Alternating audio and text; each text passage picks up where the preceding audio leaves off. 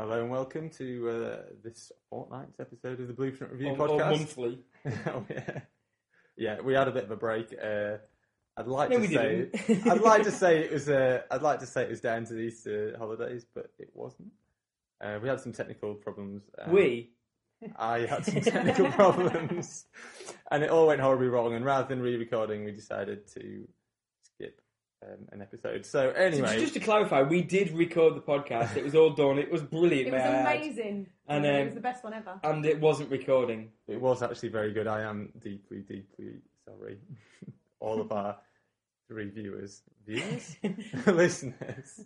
Anyway, so yeah.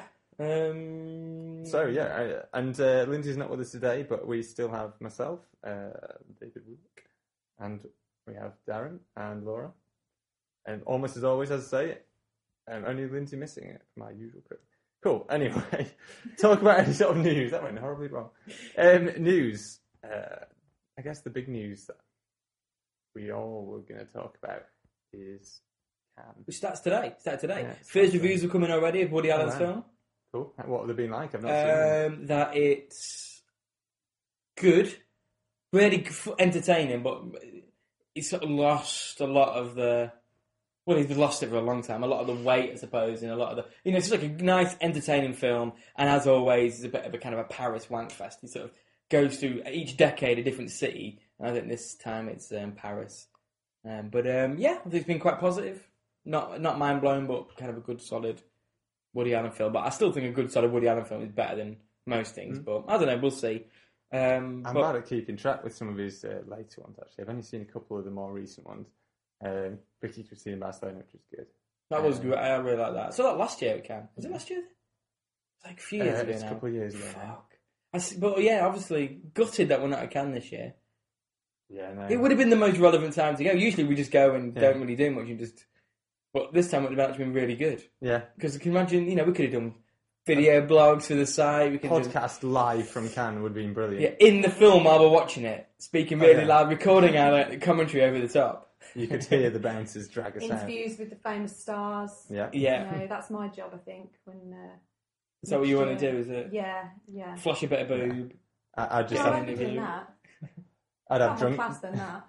I'd have interviews with drunken wannabes in the pub, and that's about it. But anyway, yeah, it's good. But next year, definitely going to happen. Definitely going to go. And by then, hopefully, the site would have moved on. But we'll really integrate it. But it's going to be, for us as a company, I don't know why I'm talking about it now, but as a company, but as for the site as well, it's going to be really good. But yes, the Cannes on. I mean, what films? I mean, what do people think? I mean, the thing is with it, as always, it frustrates people. It's a bit annoying that it's the same directors or every time. It's a bit annoying, but what are people's thoughts? Yeah, I'd agree with you there. But there are some there's quite a few films that I'm interested to hear about, really. Like Tree of Life, and we need to talk about Kevin. That one, that's obviously the only British entry this year for the Palme d'Or, the British entry, which is great. Lin-Mandy's, really like it.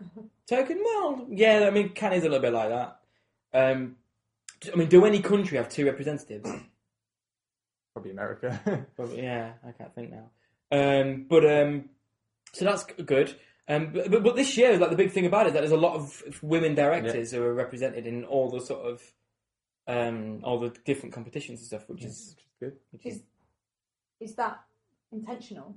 No, I hope not. I don't think it is. I don't think so. Yeah. I think it's just they're all. They certainly don't feel forced. They quote some of the stronger ones that I'm quite looking forward to. Like we need to talk about Kevin. That's Lynn Ramsey. It's just there just happens to be quite a few decent looking films. Yeah, I don't think it's tokenism at all. I think it is just there's just a lot of strong films, which is obviously really great. But I think that's one of the ones I'm most interested in. Obviously, the book's really controversial. It's a classic unfilmable book that people go on about. And but if anybody, it's great. I mean, Lovely Bones, for example, she was originally attached to Lovely Bones, wasn't she? And obviously, Lovely Bones turned out to be an absolute fucking abomination. Cheers, Peter Jackson. Haven't made a good film since Heavenly Creatures. So he messed that up. I think a lot of people would disagree with you. Yeah, I reckon a lot of people would as well. But anyway, and that's a shame that she didn't get to do that. But I think it's great. I think I can't wait to see what kind of response it gets. So, having never been to Cannes before, myself and being a bit useless. I have not really much of an idea what it is about actually, and what happens there, and what goes on. Can you enlighten me? Well, there's sort of two aspects to it, really. There's the competitions, which is sort of what I suppose definitely what interests us and what interests most people. But then it's also, I think, it's the biggest film market place. Although Sundance, I don't know if Sundance is taken over, but basically Cannes was and probably still is. Sundance is quite big now. But I'm in terms of the marketplace, in terms of it's where deals get done, it's where films get made, it's definitely where films get sold. It's got a massive marketplace that you can walk around, and it's just. What do you mean by where films get made? Is it how people meet? Sorry, not literally. Yeah, it's for like where films get funded and deals get done, and you have people, industry execs have meetings and come from funding, but also people who make films give them to sales agents, and all the sales agents all over the world are in these massive halls, and they have all their films on show, and there are screenings specifically for these films, so people go, watch them, and maybe then buy them for their territory. So it's where people buy and sell films. So there's that, and then the competition. And what's great is when you go, you can watch everything. So you can watch all the competition stuff, you can watch all the marketplace stuff. So literally films that are coming out now, we saw at Cannes last year. And stuff like that. So I noticed that looking at the release dates today, in a couple of weeks, the Palermo Shooting comes out, which is Wim Wenders' film from about 3 years ago. So we went to Cannes. It wasn't even the last time we went to Cannes; it was the time before, I think. So it does take a while. Some of the films don't even come out at all. There's been loads that I've seen that just have never seen the light of day. Any good ones that never see the light of day? Probably not. That's why they don't. There's definitely some more of the really weird art housey ones that just don't really go anywhere else. There's one I saw. I won't say it's brilliant, but there's one called The Two Gates of Sleep that I saw last time I went to Cannes, and I was really tired, so I was struggling to sit through it because it's a very slow film, but at the same time it's beautifully made. It's like it looked incredible, and so that was quite an impressive film, but it didn't grab my interest mainly because I was knackered. But yeah, that's I've not heard anything of that since really. You get quite a lot of films that just sort of play in festivals, and that's about it. They don't have enough of a sell really to them. So that's their life, yeah. But the stuff even like obviously Blue Valentine and Catfish and stuff like that, I watched recently. There's all at Cannes last year and stuff, and and it means you get more of a mix. And when most people think about Cannes, they think about the sort of the big. The ones that are in competition and stuff like that, which are all the very art house, very serious sort of, not always very serious, but generally quite like high profile, a capital A art house sort of films. Yeah. Whereas in the marketplace, you get everything. You get all these random, I saw the Moomins movie there. I've seen I watched loads of trashy action movies and horror movies and things like that. And my friend Justin, for example, he runs a horror festival. And he goes to Cannes every year to find horror films for his festival, because you can meet the directors and get them to come over and stuff like that. So it's not just about the competition and the sort of the big banner films that you hear. Network. But then on top of that, they obviously they have the big competition films, which but then they also have premieres of mega blockbuster films. Like there's Indiana Jones last year? Last year was Wall Street 2. This year they've got Kung Fu Panda 2, which has also been getting some good reviews. Pirates of the Caribbean. And then Midnight in Paris, Woody Allen film. They're not part of the competition, but they usually bookend the festival. So you have start off it's a Kung Fu Panda and Midnight in Paris just started the festival, and at the end they'll have another big film. That's kind of like a music festival, isn't it? Like bookend. Yeah, so they have them kind of big ones, then they have competition. But aside from, even within the competition, they have other things like Directors Fortnight. And they have, what's it called? The Camera d'Or, which is about first-time filmmakers. And so they have even smaller films. They're giving them a profile. It is an amazing festival.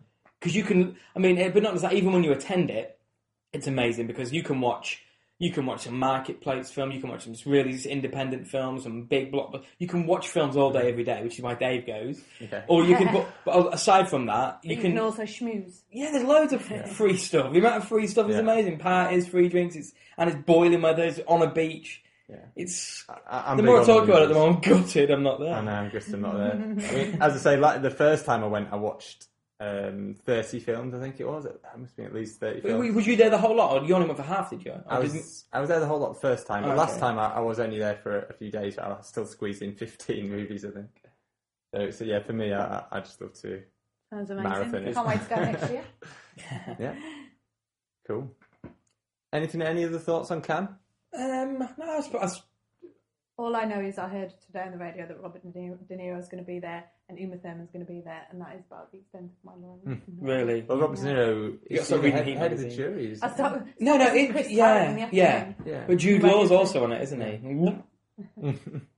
But yeah, so I guess it's more a case of listening out for what the sort of buzz is, I guess, on some of the films that are coming out. It's going to be interesting. By the time we do the next podcast, that'll be over, so it'd be great to then Yeah. have a bit of a sort of retrospective on it and have a little chat. I need to get looking at the reviews and things. I've been a bit rubbish online recently. I mean, literally today's the first day. Have you all been a bit rubbish recently? Yeah, Is that the general gist? In general, yeah. Stick these arms. Cool. Any other news? Any other news that anyone wants to talk about? A couple of things. Well, actually, it's the Total Recall remake. Then it's not going to be set on Mars. It's just set on Earth against sort of like two A backdrop. sort of obviously set in the future, Yeah. but these sort of two like socio-political sort of like one of them's called Euro America, which is obviously like the United States of Europe, you know, whatever, and then another one's some kind of, and it's about that, and it's about he becomes a spy for one of those. Yeah. What? Surely there's a sort of different film. Why don't you just make a different film? yeah, but I think the essence of it is the same. In terms of everything else is the same, but unless they just don't want to reveal it, but then why? Oh, I don't know, fucking weird. But that was I don't know. Is it a Philip K. Dick one that? yeah. Totally thought. Yeah. Because I wonder. I mean, I've not read the book, but I wonder if maybe it's been more closer to the book. I might be wrong. I don't know. I don't know. But we'll see. So maybe the Johnny Cabs are going to be gone, No. and obviously the three-breasted lady. And when his head starts, his eyes start popping. When he goes out out, yeah. Years, that's right. Oh, I don't know. I don't know unless it's a ploy. Who knows? But anything else in the news world that's relevant or interesting? There was one thing I heard today about there are rumours Keanu Reeves is in talks to be in the live-action Akira remake, which the sounds Akira remake fucking in general and Keanu Reeves' involvement. It's so difficult. Akira is obviously brilliant, Yeah, and in a sort of in a way, you do think it would be great if someone could pull it off. But the fact that Keanu Reeves is attached to it, Keanu Reeves cannot pull anything off. he can pull himself off. Yeah, maybe.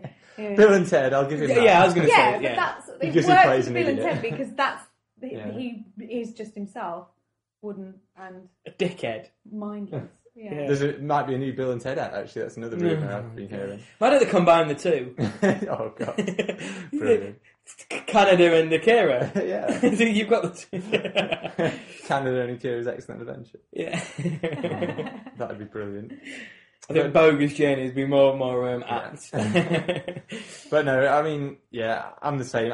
I just can't see how it'd work in live action, but if somebody can do it, then fair game. But Who do you reckon would be a great director for it?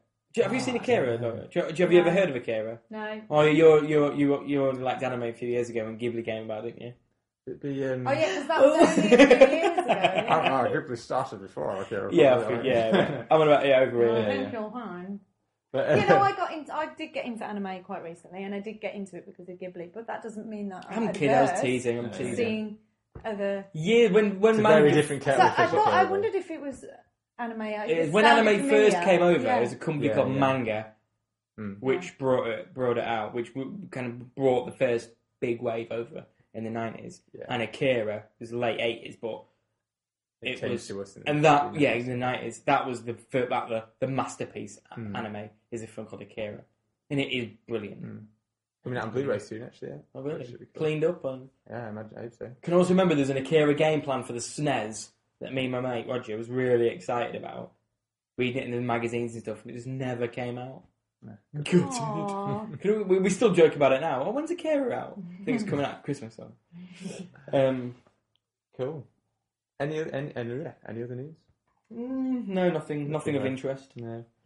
Cool. Well, I guess what we're going to try and start to do, actually, in the next feature, we generally talk about trailers, don't we, after news? But what we figured is, rather than just go on about dozens of trailers that we think look rubbish, is basically we're all going to try and think of one film that's coming out soon that we may or may not have seen a trailer for, and just talk about why we're excited about it, really. I guess I can start because mine's linked to Cannes. Is one film that I'm definitely interesting seeing, especially after the trailer, because I was quite impressed by the trailer, was Melancholia, which is the Lars von Trier's latest film. The End of the World. Yeah. I hate to admit it, but I've not actually seen any Lars von Trier films at all. You've not seen any? No, not at all. I don't know why. I just keep because I'm getting ninjas in it. I think it must be the reason. I just keep avoiding it. I think when they first sort of came out, I think the whole Dogma movement, when it was first around, bothered me, and I was not that interested in it. These days, I am quite interested in it, and I want to check those early films out. I just haven't got around to it. And I think as well, I guess they're not. They didn't get huge releases of a lot of the films, so it's hard to track them down unless you get them on DVD or whatever. And I don't know. There's always something. They always looked a bit of a chore to watch, so I was a bit like, I never wanted to buy them. I was like, I'll watch it if it's there. But so I just never got around to watching them. But I don't know. I definitely need to remedy that. And by the looks of this trailer, it looks quite very different from a lot of his work. Actually, it looks bleak. But it also looks really different. Really, well, yeah, not really different. So the same on that aspect, but it looks gorgeous. I mean, from the clips I've seen of Antichrist, that was quite nicely shot. But obviously, going back to his Dogma days, they just look like shit on purpose, I guess. Although obviously before the Dogma movement, he did stuff like The Kingdom and all that sort of stuff, business. But for me, I always just see images of the idiots and all that sort of stuff. So what is it about Melancholia? I've not seen the trailer now, honestly, but it's about the end of the world. Basically, there's some sort of asteroid or rogue moon planet or something that's heading towards the Earth, and the planet is called Melancholia, and it's heading towards the Earth, and it's basically going to kill everyone. And I think basically the story is Kirsten Dunst is getting married around the same time, and it looks very weird. It looks very strange and sort of very bleak and very dark, but it looks gorgeous, and the trailer is really nicely put together. Very, very just dramatic, big classical music going off and everything. It just looks interesting. It looks different. And I'm sure it will. I mean, that's the thing with his films. I'm not his biggest fan, and he himself is a bit of a prick. And some of them are a chore to watch. Mm. And he does force the controversy, I feel. Mm. But his films are always worth watching. They're always interesting. All the ones I've seen. Mm. But actually, Antichrist, which I thought I would hate, I actually think is kind of a brilliant film. Mm. I think it's easily his best. I really do. But that's such crazily mixed reviews. That actually. Yeah. I can see why. Yeah. When you see it, there is a. I mean, people say that the kind of point where you're either with it or against it is when there's a fox that talks, and it just goes like chaos reigns. That's all it says, like that. But I know that's when people kind of go, what? And some people kind of are completely with it by that point. So that's usually, but I thought it was amazing. And it is fucking shocking. Especially because I wasn't quite sure. I'd heard. It back to Antichrist with you, doesn't it?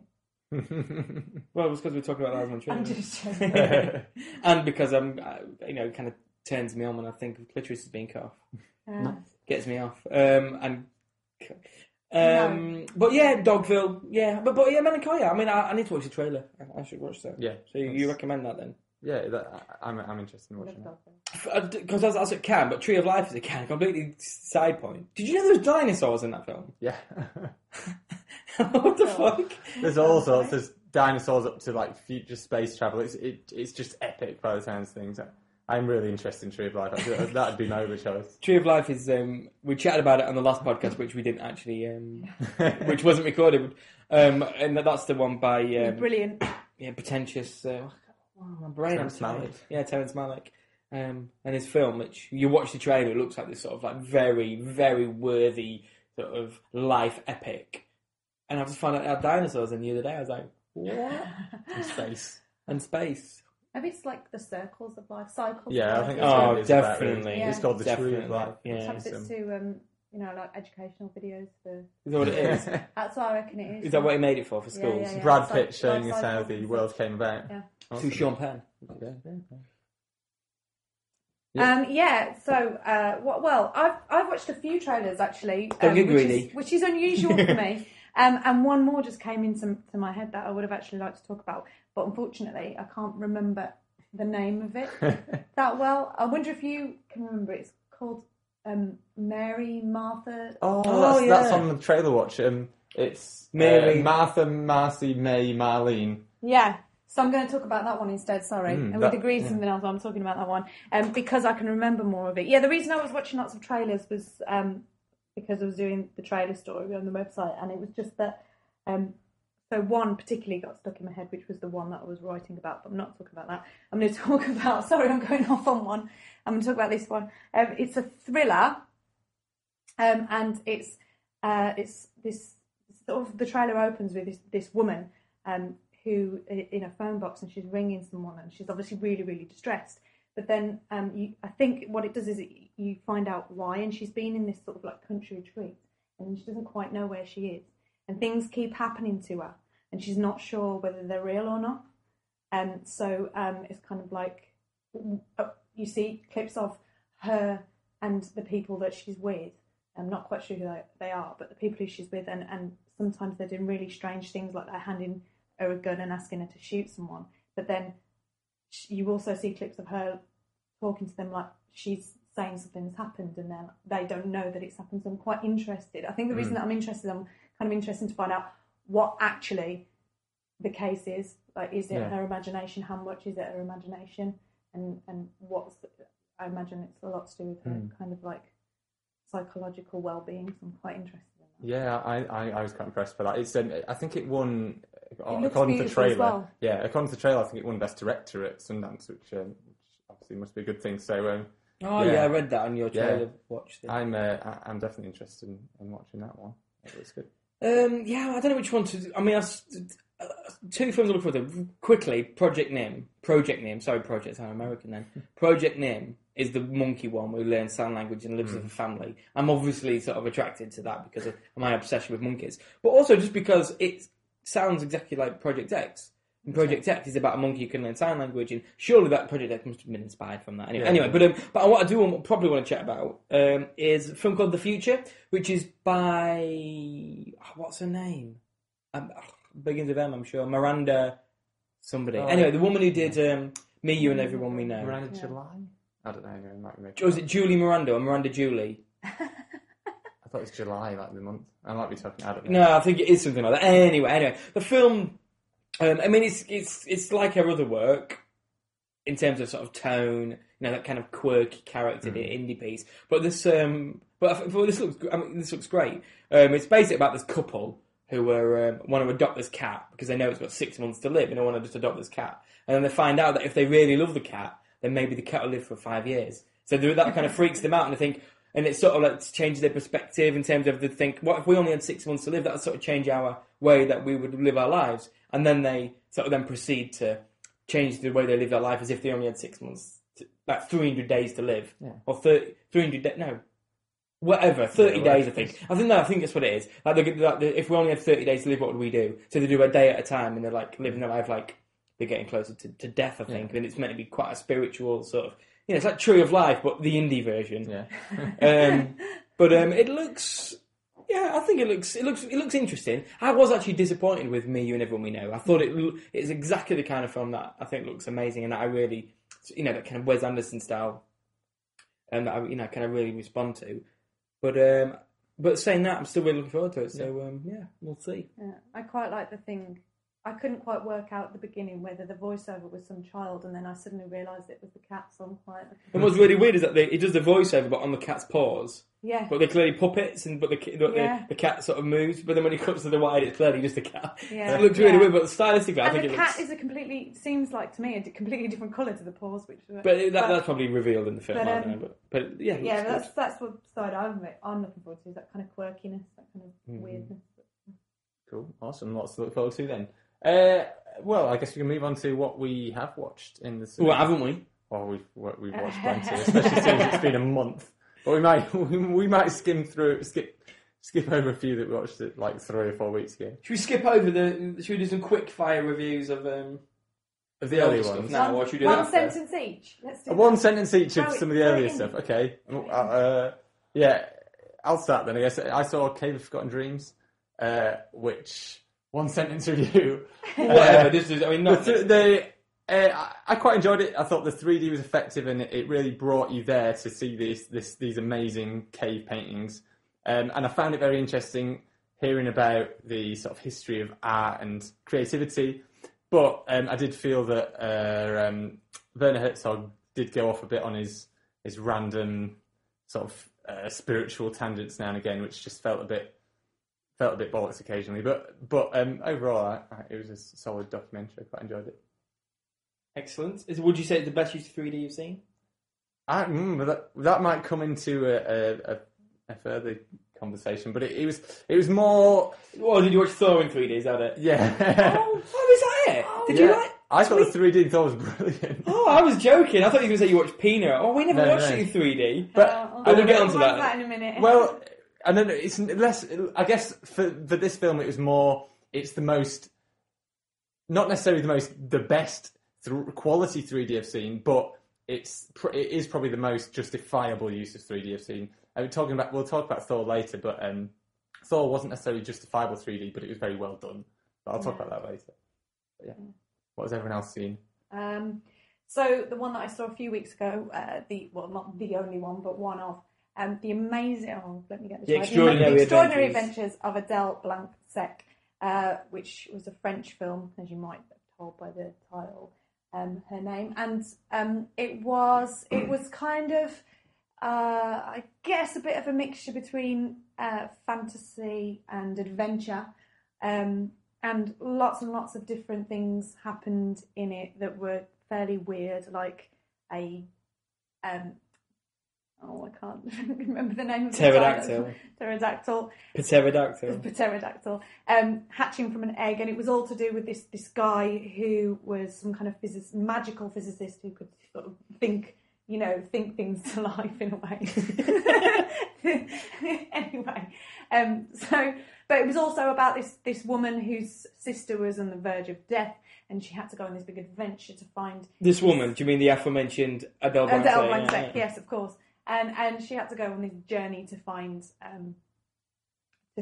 a Egyptian, and I'm talking about historic Egyptian, as in mummies, doctor to save her sister, who of course had to be brought to life by this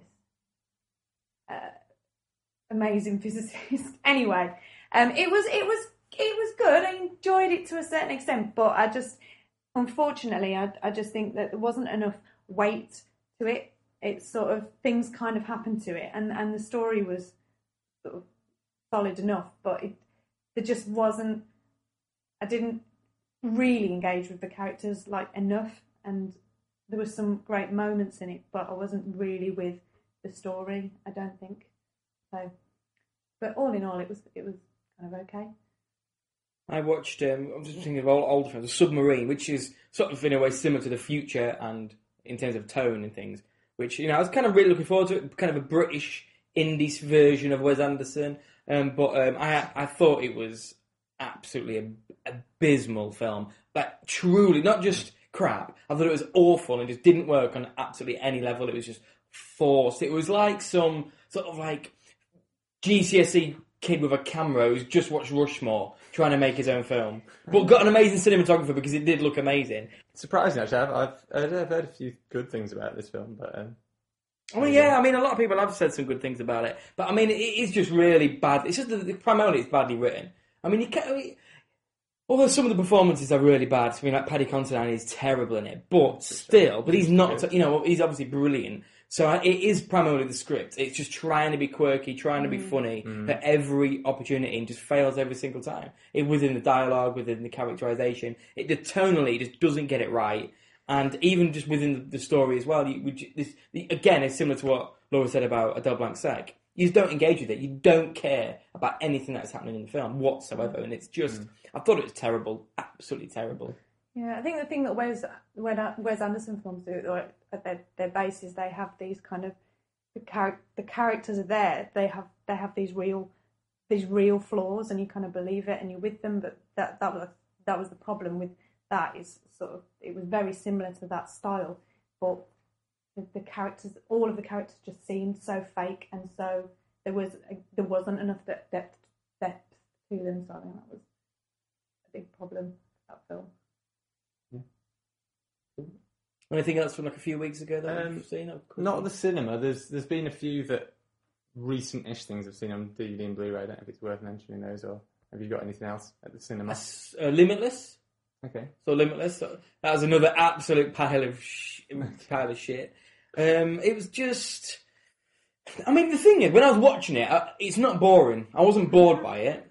I watched it and I was relatively entertained in a way, but it was quite frustrating. Again, primarily the writing. It was the concept was quite interesting. About this writer who, kind of meets his kind of ex-girlfriend's brother who was a drug dealer and now isn't, and then gives him this pill which then lets him access 100% of his brain, and then he becomes this sort of genius and plays the stock market and becomes a multimillionaire. And I mean, that's a general point. It's quite interesting. It's like a Twilight Zone type of thing, and this, and then gangsters come on board, and everybody wants a bit of him and a bit of what he's got, obviously.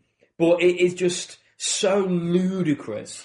Even within the kind of silliness it creates in the world, it still doesn't kind of blend together. Like, it's just set piece after set piece and nothing's connected. Nothing really makes sense. It just sort of happens on this sort of train, and it's frustrating because of that. Because it's just, why is this happening? And it's like, they put them in a situation and then creates the most ridiculous solution possible.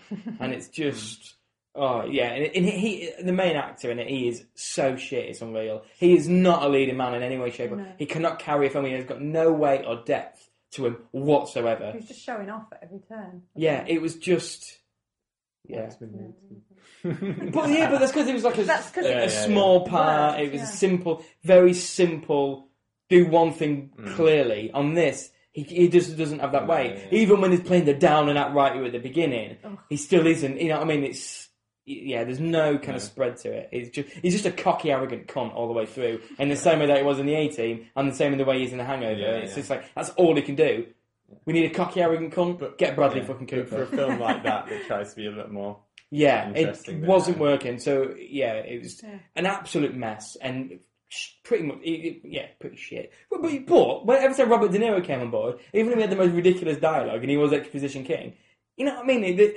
I think because everything else was so shit, he just had so much sort of gravitas. He needs to start getting some good roles again. It's been a long time since he's done anything good. Come on, Robert. The best thing he's been in recently, he only had a small part, it was probably Stardust.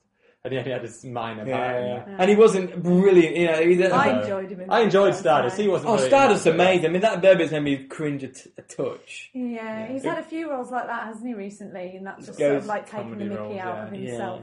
Which is fair enough to do, but he's taking it too far now. It's like, just go back to being yourself. Stop taking the piss out of it. It's just like... Because in this, he plays a sort of like a hardened sort of business exec, and it's it's great. The old Robert back. There you go. One sentence review, everybody. So what stuff have you seen? In terms of proper stuff, more recent films. I'll briefly talk about Water for Elephants, which I'm kidding. Go on. Water for Elephants. I wouldn't normally go to see this film. I must admit, it's not for me. So take what I say against this film with a pinch of salt, because some people might really enjoy it. But for me, it was solid. It was sort of solidly performed. Like Robert Pattinson, fair dues. He did a decent job. Did he really? Yeah, he was all right. I didn't have any. It wasn't like I wasn't like, oh god, he's amazing. But no, he wasn't. He didn't seem wooden or anything like that. Did he brood a lot? He did do a lot of brooding. So he wasn't stretching himself. But I didn't have a problem with him at all. Christoph Waltz was playing the usual character he's starting to play now. But he did a good job. Reese Witherspoon was fine. But it's just painfully predictable. As soon as it starts, it's like, right, that's going to happen, that's going to happen, that's going to happen. And it all did. Yeah. And it's just really sappy and just predictable, and you just lose interest because there's nothing fresh there, there's nothing interesting there.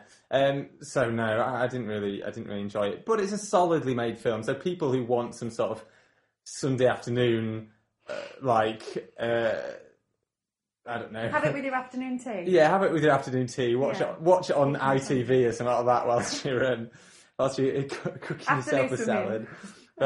Cooking yourself a salad. I don't know, but it's light fluff that some people might enjoy, but for me, no, I wasn't interested. And so I don't really have much more to say about it. Were there elephants in it? Oh yeah, there's a big elephant in it. Did you see any elephant poo?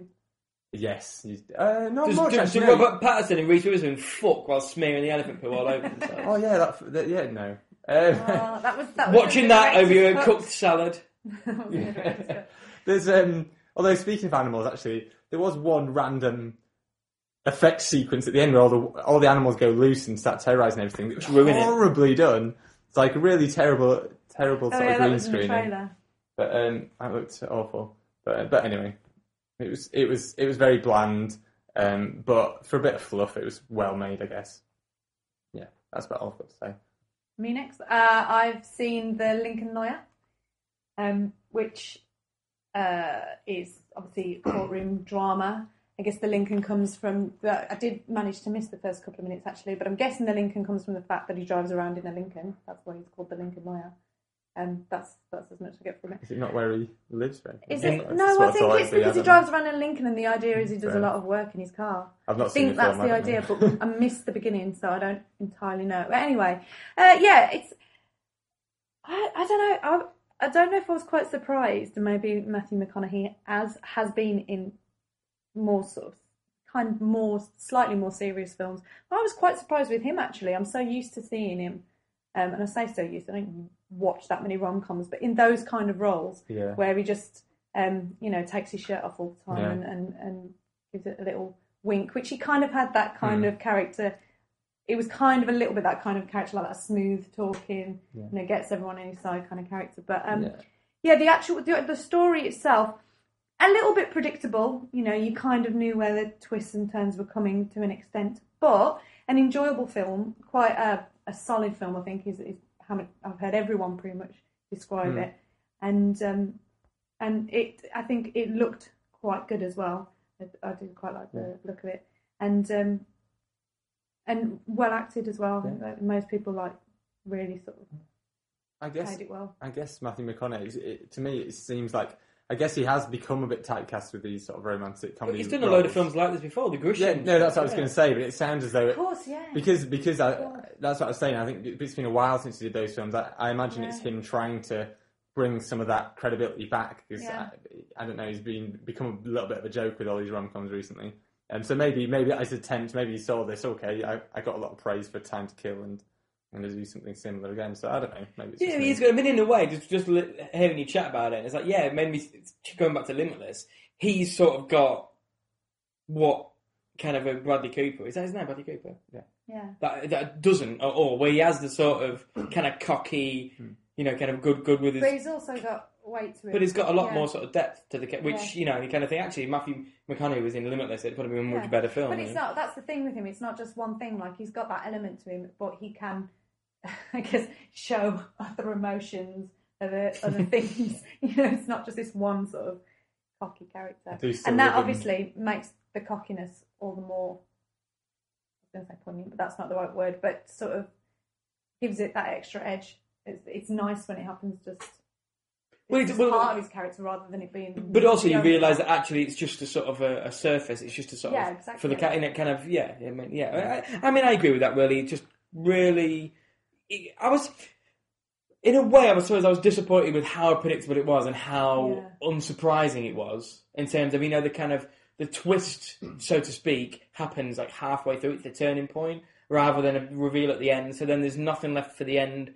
It's almost like supposedly another small twist, isn't there, at the end? But that's really it's really predictable. So in that sense, it was disappointing that the story didn't turn as much as I was expecting it to. But it was enjoyable. Was quite solid. So. I do think that was the thing that came about halfway through. I really wasn't expecting to find out whether it was that way or another way till much later. Yeah, but a film I saw recently, and quite surprised, obviously chatting about Submarine and Limitless, and so I was really negative. I think this one was a lot more positive. Yeah, Lincoln Lawyer was good. Also saw Insidious, which should be, by all accounts, like, I should be just fucking ripping it to shreds. But I actually quite enjoyed it. Can I just say, it's a pity Lindsay's not here. Those are the two, about Water for Elephants and Insidious, and those are the two trailer stories. Trailer stories. Actually, I didn't know. I need to have a look at what she wrote and see how right she is. But I think she's very wrong, because I think it's quite surprising how the film pans out. But obviously the trailer, the kind of Darth Maul character and stuff like that, it looks awful.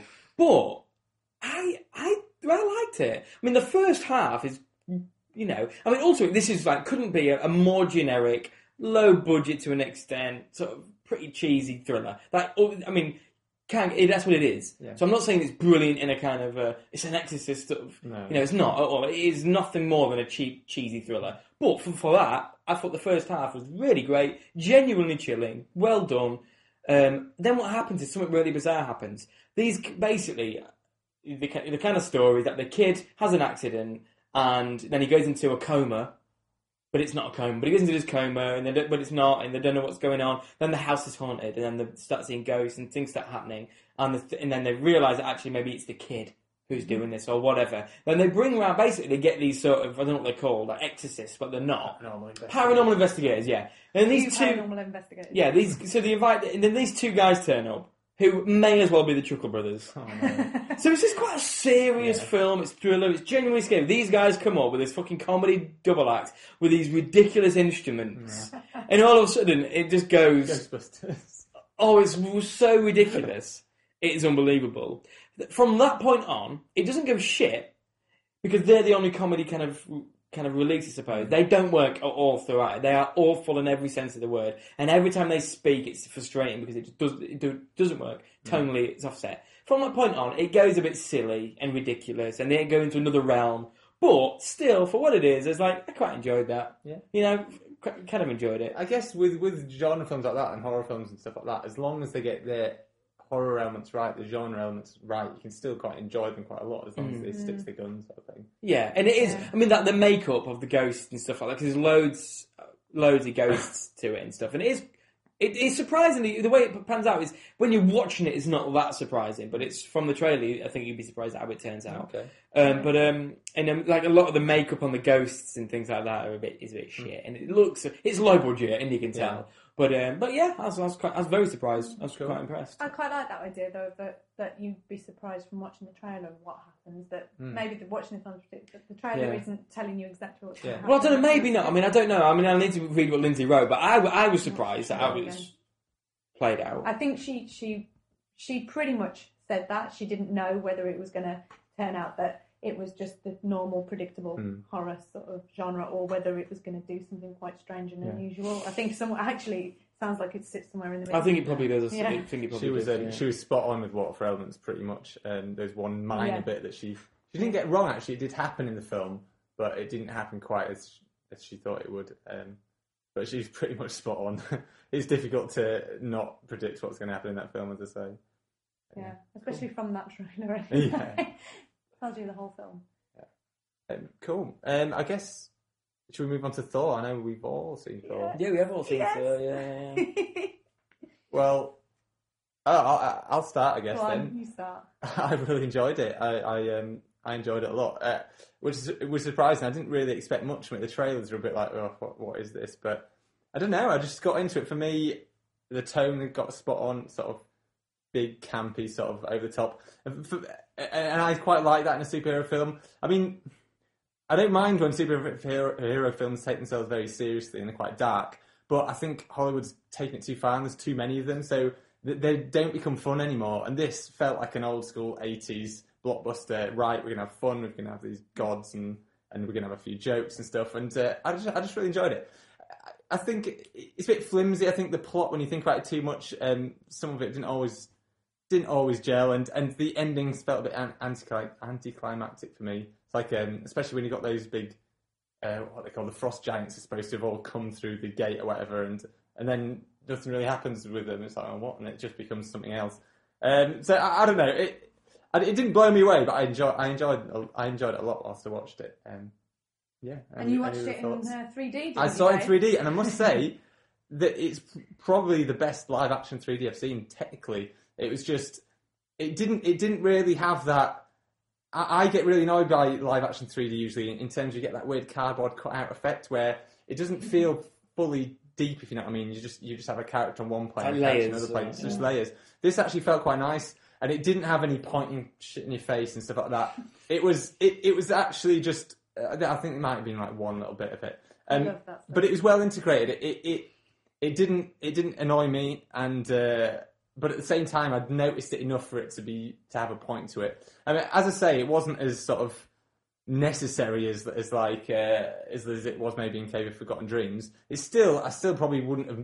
I don't think it made me enjoy the film any more than if I saw it in 2D. But in terms of a technical level, I thought it was really decent 3D. And it wasn't shot in 3D. Was it not? It's post-converted. That does surprise me actually, because I thought it was done Really? pretty well. Yeah. Because some of the imagery in it, I would have thought that it was really, it was that they'd had that in mind. Oh, they probably did have it in mind. Yeah. But they didn't shoot it with yeah. 3D They cameras. didn't shoot it. Really But we watched it in 2D just because we missed the screening. And watching it in 2D, there were moments where it was like, I bet that looked really good. Yeah. Because in terms of because actually Asgard, is it called Asgard or whatever it's called? Yeah. It's kind of, I think it looks great. I think the design of it all was kind of brilliant in a way. I think the biggest thing was the surprise aspect of it, because I expected it to be absolutely fucking abysmal. Yeah. The trailers looked awful. I mean, I think the idea of the character bored me senseless. So a guy with a fucking hammer.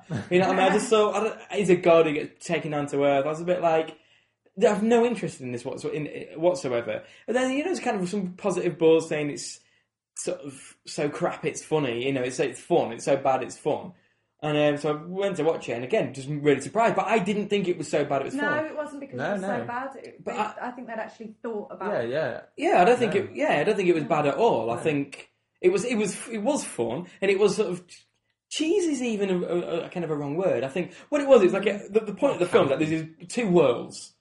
And then the kind of one world, which is the kind of Asgard, sort of the god, with the gods, and it's all heightened and it's very Shakespearean and it's very lavish and grandiose. And then there's obviously Earth, and then obviously what it is that when those two worlds collide, a fish out of water, the god comes down, and I think that for me was what really made it. I mean, I quite liked the beginning, the opening, and when it was up there, and I quite liked the themes, and it reminded me a bit of King Lear and Hamlet, and I was like, no, I quite like this. It's a bit cheesy, a bit over the top, but I like it. But when he came down to Earth, I was sold. I was like, this is great. And I thought again, the idea of comedy in the film would have just put me off no end. But I thought it just worked brilliantly because it was never forced. It was it wasn't kind of gags in a sense. It came from the character. And it wasn't that Thor was this kind of, like most films like that. It's not like he was a gimp who came down to Earth and was like, what's this magic box? Or anything like that. It was baffled by their technology. The comedy wasn't like that. It was just that he thought he wasn't the stupid one. The Earthlings were the stupid people, and that worked brilliantly. It did, yeah. I hadn't thought about it like that actually. And then because I think the other thing as well is something that you said there was afterwards. It was firstly it was played very straight, so there wasn't this element of once he was down to Earth, it just went suddenly over the top and like you say, it was just all that he was stupid and but also the other thing, which I thought was a good point that you made afterwards, was that there wasn't this idea that all these things that he then did on Earth that had comedy value hadn't needed to be set up before as things that he would do. They just happened, and the comedy came from that. If they'd have been set up, we'd have probably not laughed at it as much. I think everybody's said everything that I want to say about it, other than I absolutely love the villain. What's his name again? I can't remember. Loki. I love him. I think he's brilliant. And apparently, Shakespearean actor, worked with Kenneth Branagh a lot before. No, I think he's a stage actor. He's a theatre actor. actor. Yeah. Theatre actor, yeah. So, and I think that worked quite well. I really like him. From some of the rumours I've heard, he's the villain of Avengers. The main villain, yeah. Did you guys stay to the end of the credits? Yes. Yeah. It does sort of cue him up as being one of the... Don't leave. Yeah, you should. Yeah, stay to the end of the film. There is a bit of a hint towards the Avengers. Samuel L. Jackson turns up. Honestly, end of every film, if you stay to the end, Samuel L. Jackson turns up. Even Star Wars. Everything. Yeah. Oh well, in Star Wars. Even 1940s films. I'm sure he wasn't born. Turns up. Speaking of the Avengers, there's also the random cameo. It wasn't until afterwards. Jeremy Renner. There's some stuff on Facebook about it, but Jeremy Renner's randomly in it. I was like, what the hell is that all about? But then I thought, obviously, it must be linked to the Avengers, and from what I've heard, he's Hawkeye, which makes sense because he had his bow. We were like, because I thought that was weird. Yeah. I thought it was weird because what happened was, and I thought that is weird. I don't get it because I don't know if you remember, but the shot went to the gun, hesitated, then went to the crossbow, and I thought, that's a bit weird. Yeah. And then it was Jeremy Renner. I was like, yeah, why is he yeah. playing him? Why is he in this for 10 seconds? I Yeah. didn't get it, and that's clearly for the nerds. I thought he was going to stay in the film for a while. Yeah, but it was clearly, obviously, to set up for the Avengers, but... I mean, but even in that, it's a bit silly, because if he is Hawkeye, why would he hesitate for the gun? He'd go straight for the fucking crossbow. It's just that kind of cheesy wink to the fans, sort of. I had no idea what was going on. No, I didn't. But, I don't know my comic books well enough. But I quite liked all that. Because, just like the kind of the mythology of it all, I was just really impressed. And even the idea of the sword and the stone style hammer thing. Yeah, I was going to say about it, actually, with the whole God thing, there wasn't a huge amount made about what he was the god of, I didn't think. Yes, he had his hammer, but I thought he was the god of war. God of I thought he was thunder. God of thunder. Thunder, yeah. He So I didn't trigger just- much thunder. Yeah, exactly. There wasn't a big thing. Well, about funny that, you should was say there? that, because I was listening to, me and my podcast that I bring up, I was listening to a podcast of one of the writers, there was about 10 writers on it, went through loads of phases, and somebody said that very same thing. For someone who's the god of thunder, we didn't really see much weather, and he went, you will do in the future. So I think, because he was saying... Hold him back. Yeah, because they were saying that about the idea of, they played with the idea of it being an origin story, but they didn't want to have like him learning how to use the hammer. I mean, like, straight in, he knows how to do everything, sort of thing. He's quite powerful straight away. Although he loses his power for a lot of the films, doesn't he? Yeah. Yeah. It reminded me of Metroid, the game, in that sense. So you start off first level, you've got all your powers. Technical error, you lose them all, and you've got to regain them very slowly. Kind of nice little. I quite like He that didn't lose structure. his strength though, which I quite like. He did. He did, to an extent, yeah. I mean, he could beat up some humans, but he couldn't do anything other than that. He couldn't even get the hammer off the thing, could he? He did lose it. He Yeah, could I beat know. that. He was. But he got to the hammer after. Yeah, yeah. Yeah, he was strong. He could but beat up humans, He wasn't but- as strong as yeah. he was before. He could fling people. Yeah, like before that big metal guy, he probably could have sorted out quite easily, but yeah. Anyway, we're ruining the film. Yeah, whatever. But just really surprising. I thought, just really. And the more I think about it, the more I want to watch it again, especially in 3D. I'm going to now, watch yeah. it in 3D, yeah. But very surprised. Well done, Branagh. Yeah, cool. Anything else, new releases? I saw Cedar Rapids, but it is so fucking probably one of the worst films I've seen in years. Brilliant. It is just painful, and I genuinely believe you must be retarded in some way to derive any enjoyment from it. No exception to that rule. I've heard... Oh, no, you've not seen it. So the only thing random I've heard about it that I'm intrigued about is there's supposed to be some weird, The Wire. very meta wire gag in there somewhere. No, but it's not clever. It is absolute bollocks. That's the one good thing about it. No, it Isn't isn't. The I think Wire obviously I don't know The Wire, but some guy who's in The Wire who plays such an awful character in this film. He mentions The Wire twice, and he does an impression of one of the characters from The Wire. I just saw some blog article briefly mentioning it. I was like, what? Well, Empire Review mentioned it. Okay, I didn't read the review. didn't you? I've had no little interest in the film. It Okay. looks Oh nice. my god, it is awful. Yeah. So bad. Not as sophisticated little wink towards something as Crossbow and... No, definitely not as subtle as that. But no, really bad film. So no more needs to be said about that. I mean, I've seen some more stuff on DVD and stuff like that, but is it... Have you got any highlights, Dave? I've seen a couple of... Nothing that blew me away. Restropro, I won't talk about it again, but I brought it up last week, which obviously nobody can hear. But Restropro, it was a decent, solid documentary. Left me a little bit cold, but But it didn't blow you away, didn't Dave. blow me away.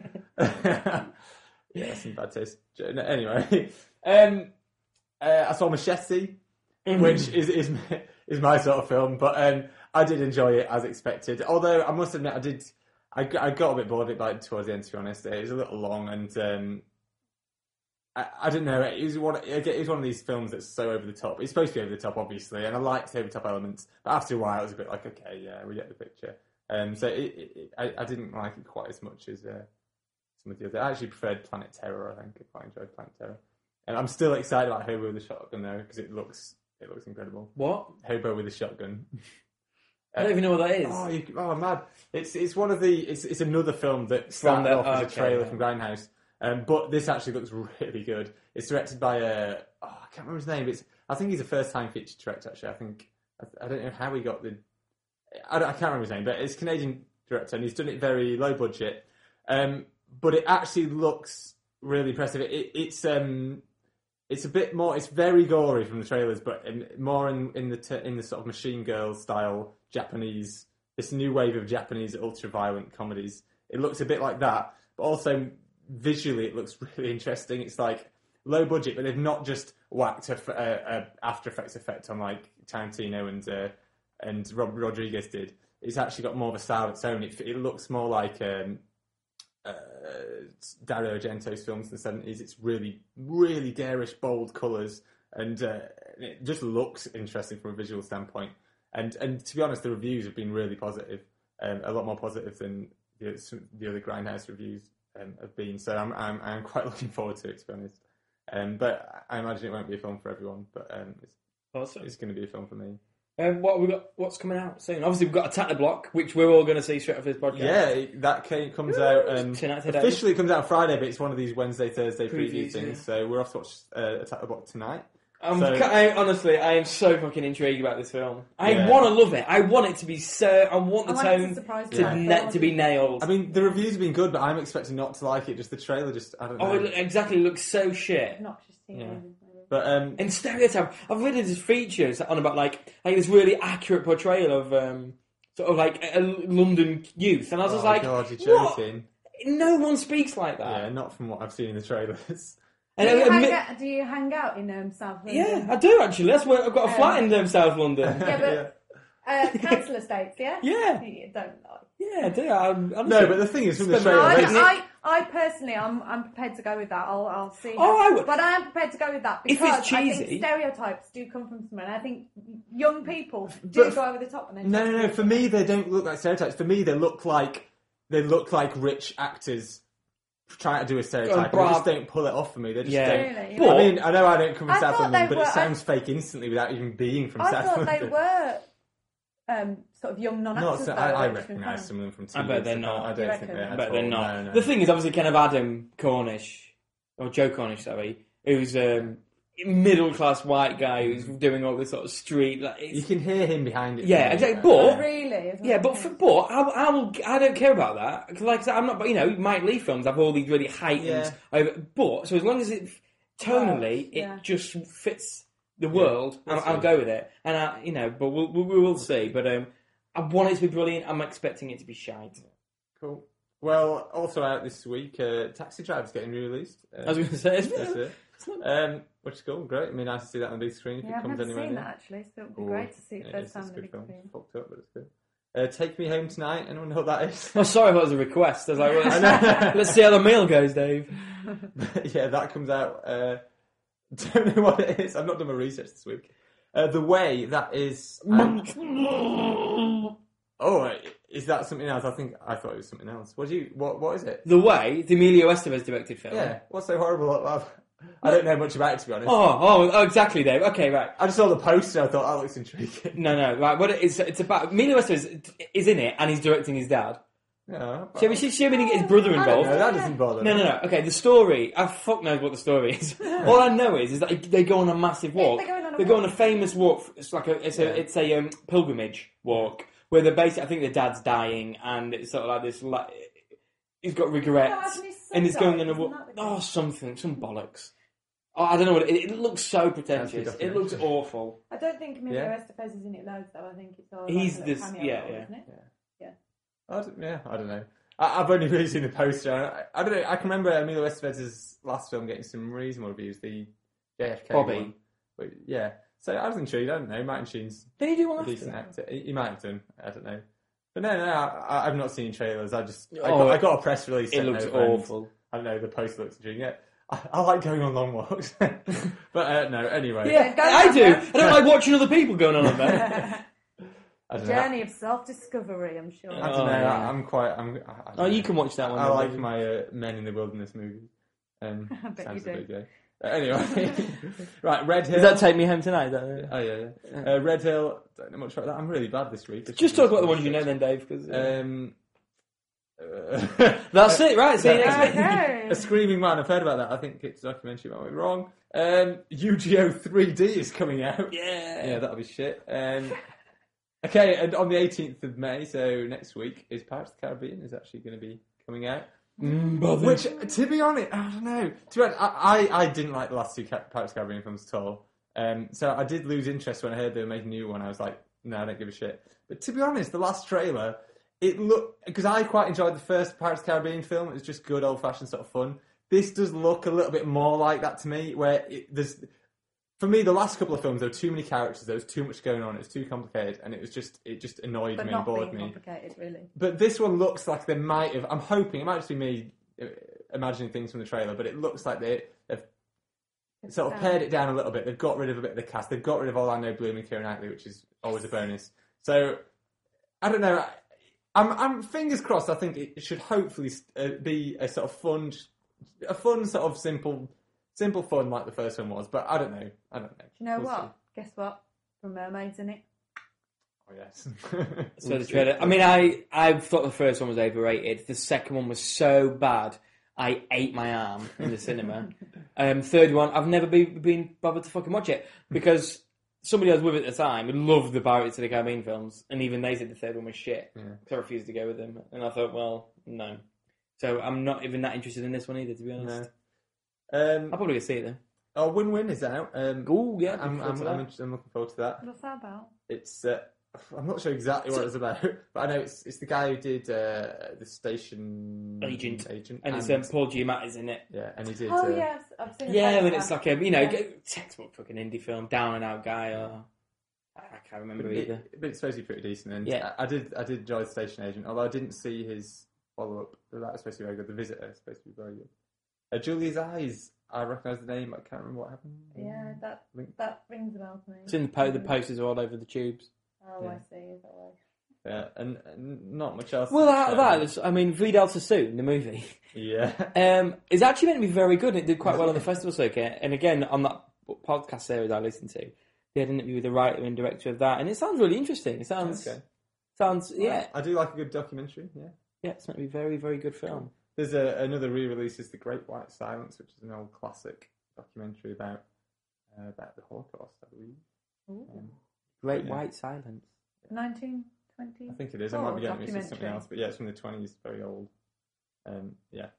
So but it's not in the 20s then, if it's about the Holocaust. Oh yeah, I'm talking about 1924. Oh yeah, some kind of future prediction film. Yeah, I'm talking about. Did Hitler watch that and go, I've got an idea? I think I'm getting it mixed with something else. Maybe it's something similar, but not the Holocaust. I am getting mixed with something else, yeah. No, it's not about the Holocaust. You know about the Great Jewish Silence? It could be. You know about Kill the Jews? First World War. I don't know. Yeah, ignore that. But I think it's supposed to be good, and it's getting re-released after well done, Dave. 80 or 90 years. So maybe they've just found it. Fire of Babylon sounds interesting. But that's right. As I say, there's Palermo Shooting coming out, which Wim Wenders got made in 2008. It's only just come out now, so but it must be it's probably not a good sign. But nothing else that jumps out at me actually. There's a film called Emulsion coming out. Paint. Oh, watching paint dry. Yeah. It's not like watching a Terrence Malick film. But yeah, as I say, mainly just Pirates of the Caribbean, I guess, is going to dominate for a while at the box office and hopefully attack the block. Well, because it's selfishly because it's a British film, I hope it does quite well. Although if I hate it, I'll probably change my mind. But yeah, I'm sure you'll hear all about that in our next podcast. A couple of weeks. Awesome. Oh, yeah. Okay, so we'll get some food. Yeah, I think that's about it. So we'll wrap this up and keep listening. Bye. Well, look, it's the end.